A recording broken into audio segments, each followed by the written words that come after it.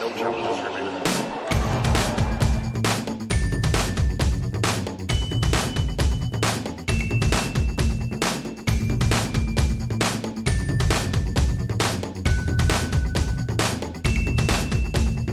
Welcome to No Challenges Remaining. I'm Ben Rothenberg. As millions of folks around the world enter their third month of adjusting to working remotely, I thought this might be a good time to share the experiences of what it's like to work remotely in tennis, when tennis is a sport that exists professionally, which it doesn't really currently.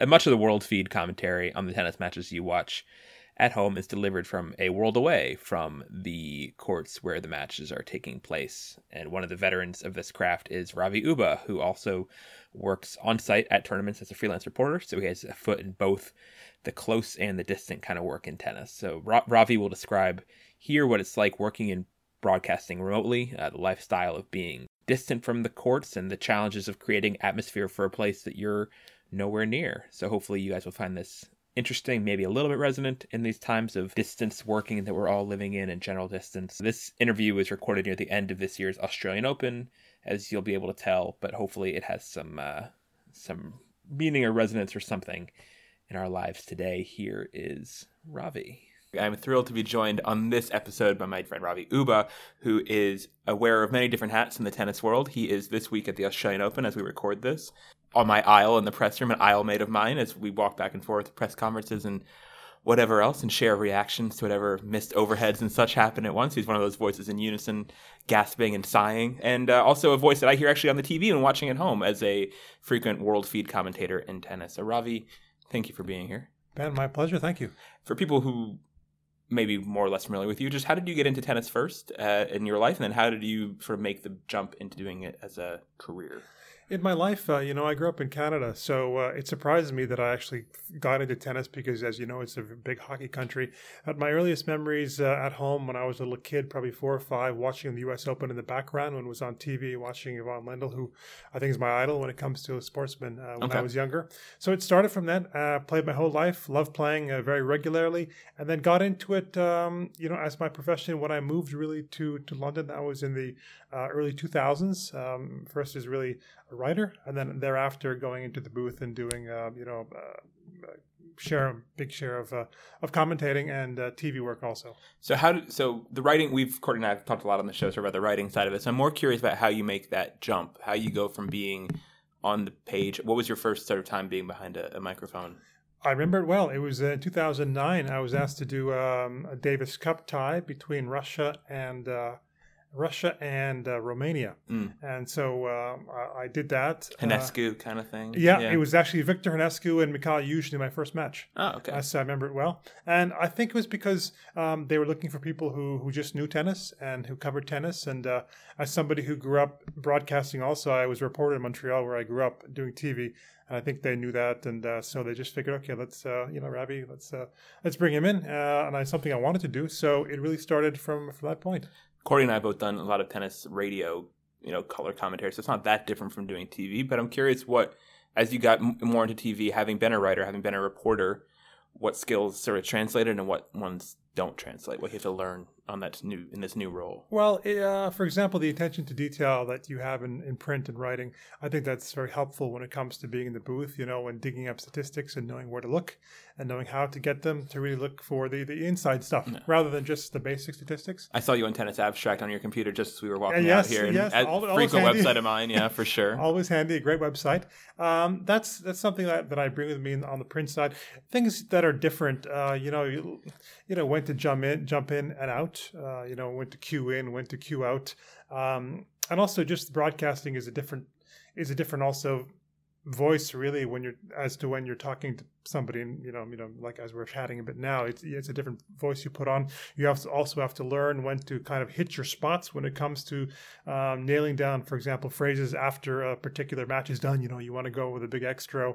It's not exactly the lead when it's so important for a written piece, but it's kind of the big finish in broadcasting. Yeah. So there are little things like that are differences that I think you become more accustomed to as you do more. That's true, and actually in print they really don't emphasize, most editors or papers or publications don't emphasize endings so much. You don't have to do like a real sign off. Most articles fade out, or some editors will just sort of cut from the bottom, which is frustrating when that happens because I do try to put endings on stories generally. But yeah, so when did it become a more full-time thing for you, and how did sort of adding work in that particular line, is it the same as other freelance work, or is it different? Yeah, no, it's pretty much since I would say 2013, 14. I would say that it's become more of doing that rather than writing. And then before it was kind of the opposite. It was doing more of the writing than the broadcast. So I would say since 2013 and 14, I've been lucky enough to do a lot, and it's something I love doing. I mean, I say it on the air sometimes. Tournaments that it's such an honor, privilege to be doing it, because as a tennis fan growing up my whole life, don't consider it a job. I'm very lucky to be doing something I really, really love, and that's all you can ask for. You mentioned sort of how the attention to detail in the writing can help the TV. Does the TV help the writing ever? Does it go the other direction too? Well, it helps in the sense that I get to watch a lot of tennis, I believe, and so I think I have a pretty good grasp of the players, and so it helps to foster ideas because, for example, I'll give you an example. I was watching and I commentated a match on the Brazilian player a couple of years ago, Teliana Pereira. And I was digging up homework, doing research for her match when she was playing at home. And I just read interesting stuff about her, how she grew up in really extreme poverty. She didn't have a bathroom in her house. She had her bathroom in kind of the back garden. And so I thought, wow, that'd be a nice idea to do a longer feature, a longer story on. And so that story ended up, for example, being written for the Times. I remember that one. So it does help. I mean, and I think, Ben, as you know, the more homework you do on any subject, on any player, you realize that every player has a great story or has a story to tell. I think that's a lesson that I've learned. And I try to bring that in the booth, especially at times when a match is getting out of hand, when it's not as dramatic, if it's 6-1, 5-2, or 6-1, 3-love, the match is out of control. I think you want to sprinkle in those nuggets, talk about other stuff rather than, the rallies and techniques and stuff like that. Yeah, that was going to be one of my next questions. What do you do to prep for a match? Especially, let's say we'll give you two sort of examples. Let's say there's one that you're doing, I don't know, a final, and it's Osaka versus Halep or something, which is two players to be very familiar with. And then also if it's, like I think you did the Shenzhen final for the first week of the year for the WTA World Feed, Rybakina versus Alexandrova were two players who are much less known. So each of those cases, what would you try to do? You know what, Ben? It doesn't shift for me. I put in the same amount of time for whether it's a first round with lesser players or a big final. I try to do the basic stuff first, which is what they've done in the week. Look up some good stats, what they've done at that tournament, the activity at that tournament. What are good stats to you? Pause there. For example, I'll give you an example. So a couple of years ago, Mona Bartel won the title in Prague. I did that event start to finish. She was a qualifier. I was looking if there were scores in the qualifying, and I recognized there might have been a match, where she could have faced a match point just looking by the score. I think it was she lost the first set, and the second set was either 7-6 or 7-5 in her favor. So as always, I'm interested what happened in that match. Was there a match point? It turned out it was, there was a match point, and I said it on the air, and then, people kind of picked up on it. She ended up winning the tournament. So I think, stuff like that resonates with the audience, and it really brings it to life. I'm trying to build story. Build story. Mona Bartel winning the title in Prague takes on much more significance when you throw on the fact that she saved the match point in qualifying, right? Yeah. So that's the stuff that I look at. There are very good websites out there where you can see score point by point, so you know exactly what's happening. You know that. But in terms of going back to the prep, same thing. What have they done at the tournament? Activity, for example, in years past, you can dig up some good themes. For example, Svetlana Kuznetsova was taking on Madison Keys. So I also look at head-to-heads. And the previous two times they faced off, they met in Cincinnati last year. Kuznetsova had leads in the first set. On one of them had a set point and ended up losing those sets. And the same thing happened last year when they faced off. So, you put that kind of behind you and you bring it up if it happens again. And it did happen again. So it's a theme that was able to be picked up on. And then after doing kind of the basics, I would say, I really look for the nice features and anecdotes, who were their idols growing up, just stuff that I think is nice to sprinkle in. I'm just curious from a nerd prep point of view, do you have a notebook? Do you have a laptop you work off of for notes? Yeah. It's a computer. And what I do is I save all my matches on the computer prep. So for example, the next time they play, I'll put it into my system, and then I'll cut and paste the background stuff. I'll update the background stuff, and then I'll update it to basically see what they've done at that tournament in the current day. And then you get notes from the tour also. Notes from the tour also, I'll read that as well. Yeah. When you're going into the booth for a day, what is the day? And you're in London, so you can just sort of talk through an entire day from when you get assigned it to like what happens once you get there for doing the remote commentary for World Feed, and just talk about where that is and all that stuff. Near Heathrow, right? Yeah. Most World Feeds are done in London, the men's side and the women's side. Women's side actually now moving to Leeds. So we're doing that in Leeds this time around. So a typical day, just get up. It depends what time the matches start, right? Because different time zones, different countries. It's not 9 o'clock, 10 o'clock in the morning all the time. It's a little bit different. So I'll give you an example of Shenzhen. You mentioned that I did that earlier on. Those were getting up anywhere from 1:30 a.m. to around 4 a.m. in the morning. AM, of course. So you have to change your sleep cycle for that week. Change your sleep. It's a bit tricky, but used to it. So I would go to bed probably around around 8 or 9, but it's hard to fall asleep at that time. But you pace yourself with naps during the day. I'll do my prep beforehand, the night before, obviously, and then I get in. We'll get into the studio probably anywhere from an hour and a half before.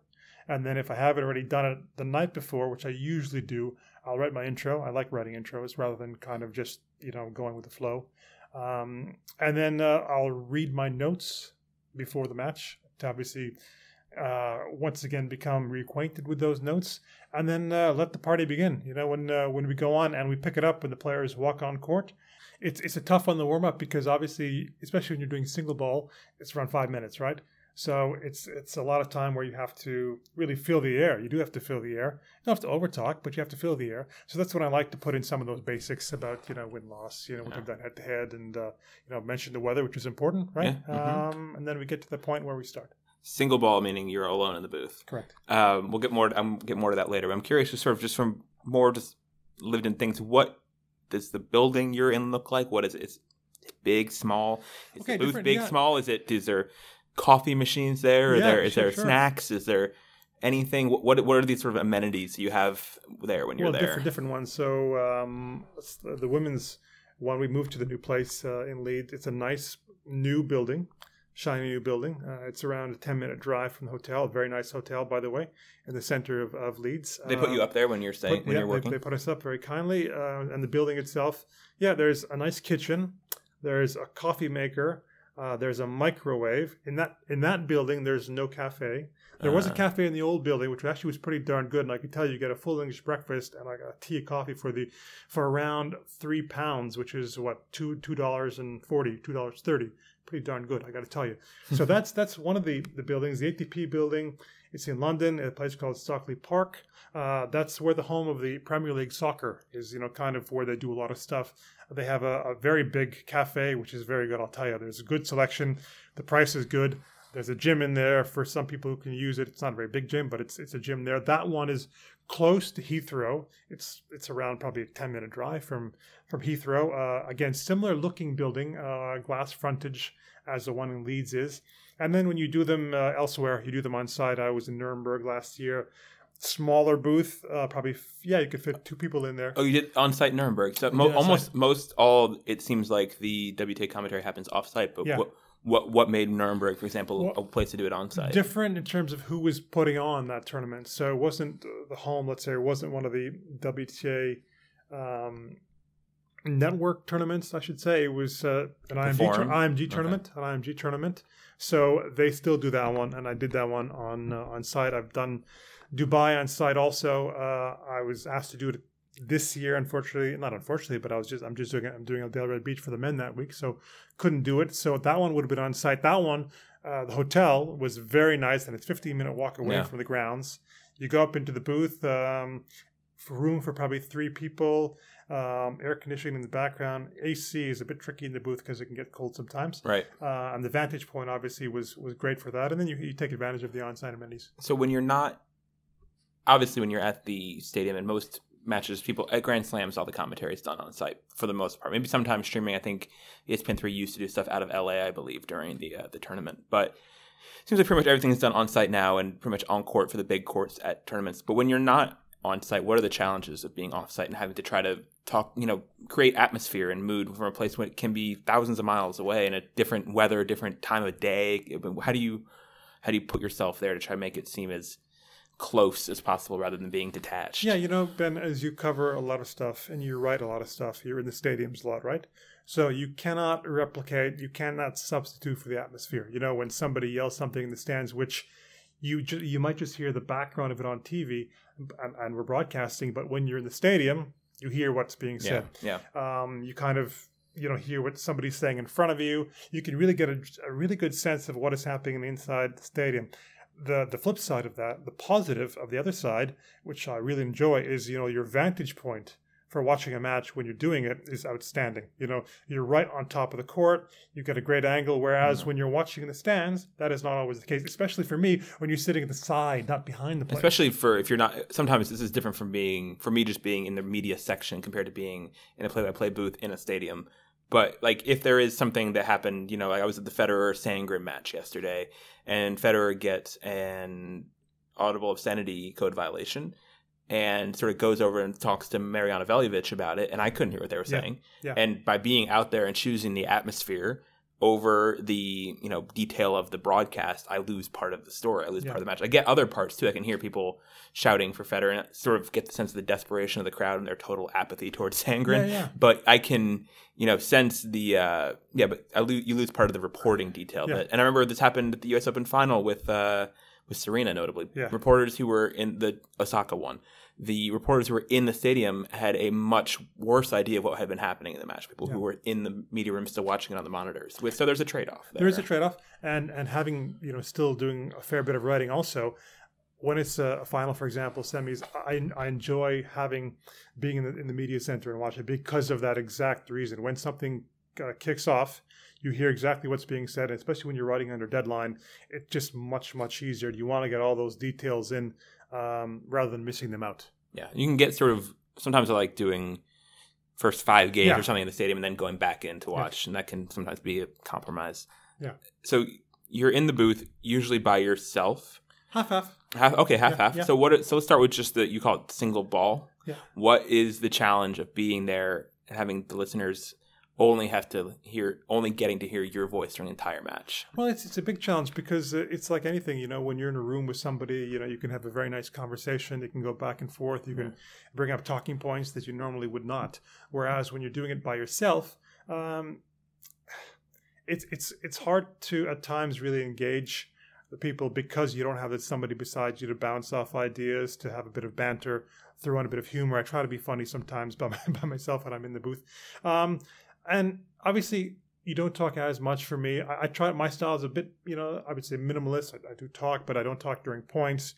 Sure. But I will kind of stick to what I would normally do when somebody's beside me, other than the fact that I will have my questions ready for the analyst. And, I want to ask questions. I don't want to overload the analyst with questions, but at the same time, that's, I think, part of the job of the lead commentator is to, put anything aside, ego, and say, you're the analyst. I'm going to ask you questions. And sometimes before matches start, we'll have a conversation and say, okay, so what do you want me to ask? Is there anything you want me to ask you, want me to bring up?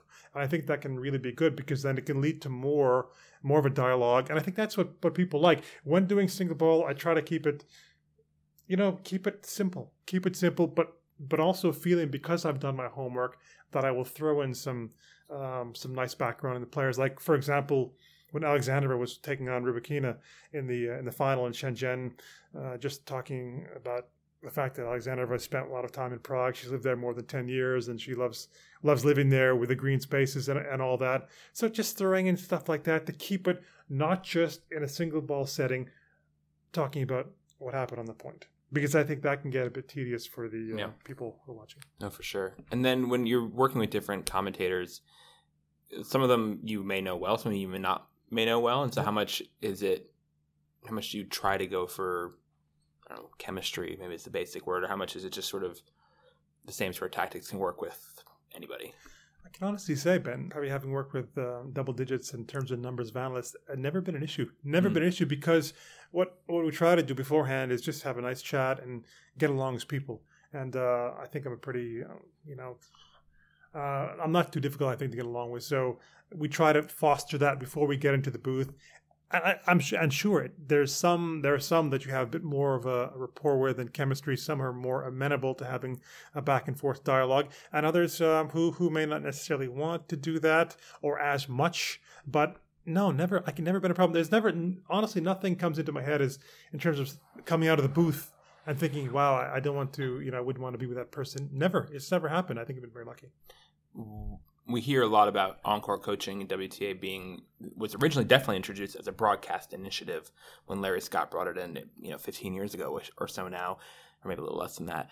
What does it do for you during a broadcast? How useful or not useful is an on-court coaching visit? Extremely useful in a couple of ways. Number one, you listen to the coach and what the coach is telling the player in terms of tactics, in terms of if there's anything to do with technique. Okay, that's the one thing.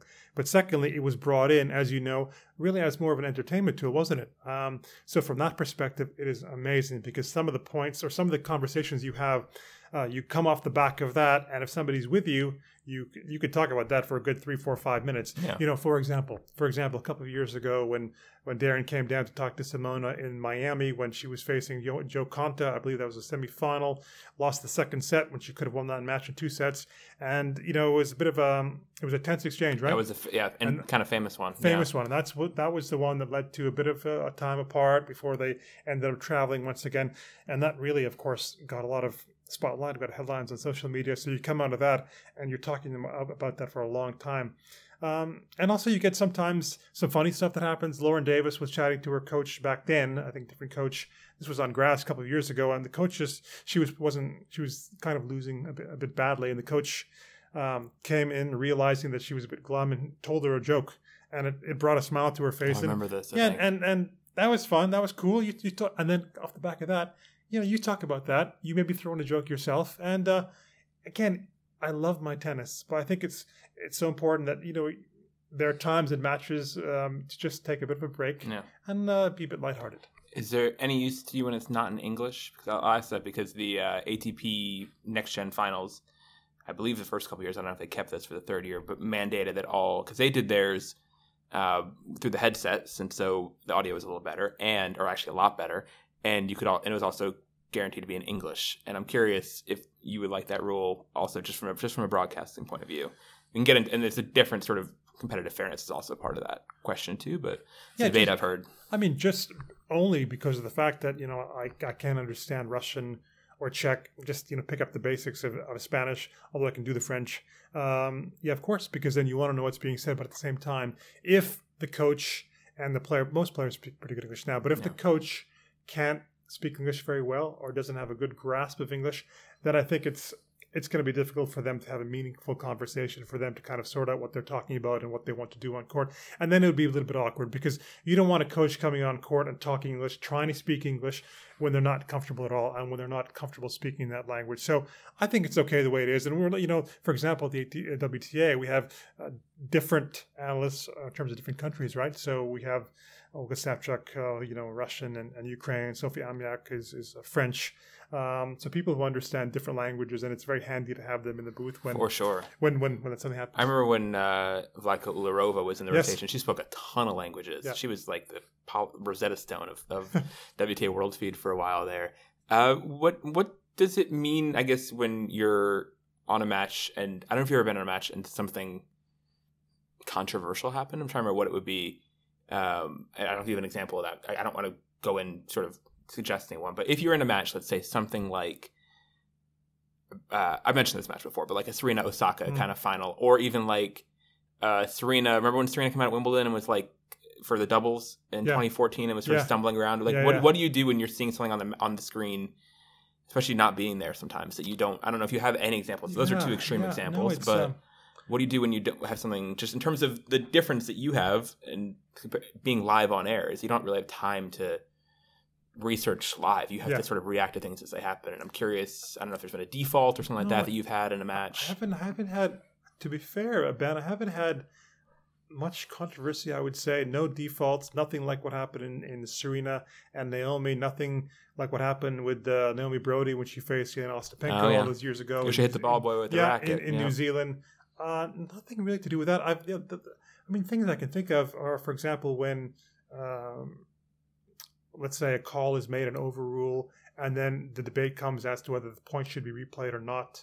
And I will go into that and just say, okay, I thought maybe that was a bit of a bad call, or the point shouldn't have gone one way or the other. That's I think the most of it. Nothing really crazy, controversial has happened. I was writing on the Serena Naomi match, so that blew up obviously very big. But you have more time to digest it, and you're not talking, right? You're just able to analyze and gather your thoughts before you kind of write them on paper. But nothing crazy controversial. I just remember, especially the Serena doubles one particularly, when that was happening, just feeling like, listening back to clips and feeling like bad for the commentators who were on air. They had to like sort of guess what was happening in this moment. It was a very bizarre. Anyway, I think it's one of the weirder moments of the decade that we don't really talk about. There's, I think, streaming for pretty much every court now in tennis, and I'm hoping that means expanded work for you. It's on the WTA side, every match. I think on the men's side, that's not the case yet, and I don't know if that's going to be in the works to do that. Good for our industry, I think, for people who work in it, obviously, because it does mean more work, and the fans get to see match on court number 6 in some tournament. It gives them the opportunity to see their favorite player. You and I were both, a little younger than you, but we're both of an age where we remember when a tournament would sort of maybe kick in if you were lucky for like one quarterfinal in the night session, and then you get to watch the semifinals and final.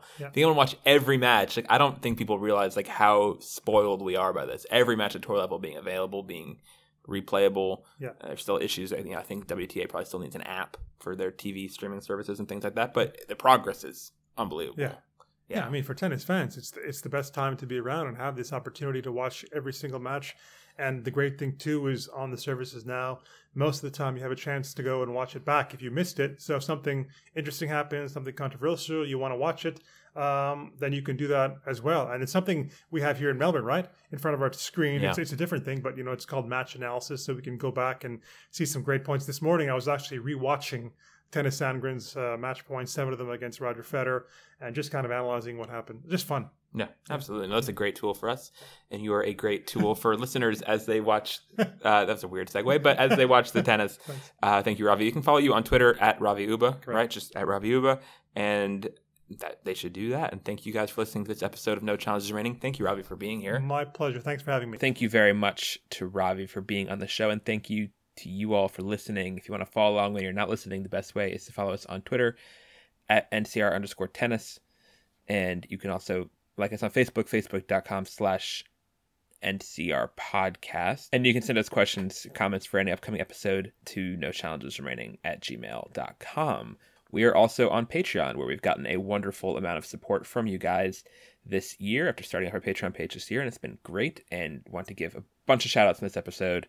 First, to the people who've signed on since we did our last episode. Those would be Shep McAllister, Fu Xing Lao, Paul Anderson, Alan McKillop, and Greg Rudell. Thank you to all of you. And since this is our first episode of the month of May that we're posting, we have a bunch of monthly thank yous to do as well. So our backers at the on-tour level of Patreon who get our thanks on a monthly basis here on the show: Andrew Eccles, Brett Halsey, Brian Rolick, Dermot Harkin, Erica Jane Glamgold, Ava Marshalkova, Jillian Dobson, Greer Millard, Helene DeVitt, Jeremy Blackstone, John Fisher, Kate S., Lori Porter, Rumdwalv Wong, Stephanie Chow, and the Body Surf podcast. Thank you to all of you there, and thank you also to our Slam Champ level backers who get thanked on every show: Jonathan Weinbaum, Liz Kinnell, Mary Carrillo, Betty, and Chuang Nguyen. And thank you, of course, also lastly to our GOAT backer, J.O.D. That does it for the thanks from us and for the show today, although our thanks is really never ending. And we will talk to you again soon. A programming update I'm going to put out here to hold myself to it. Long awaited NCR Vision results are going to hopefully be out next week, when Eurovision would have been this year. Fingers crossed, working on them. It should be a really cool show. Look forward to that. And some other stuff from me and Courtney as well. Bye, guys.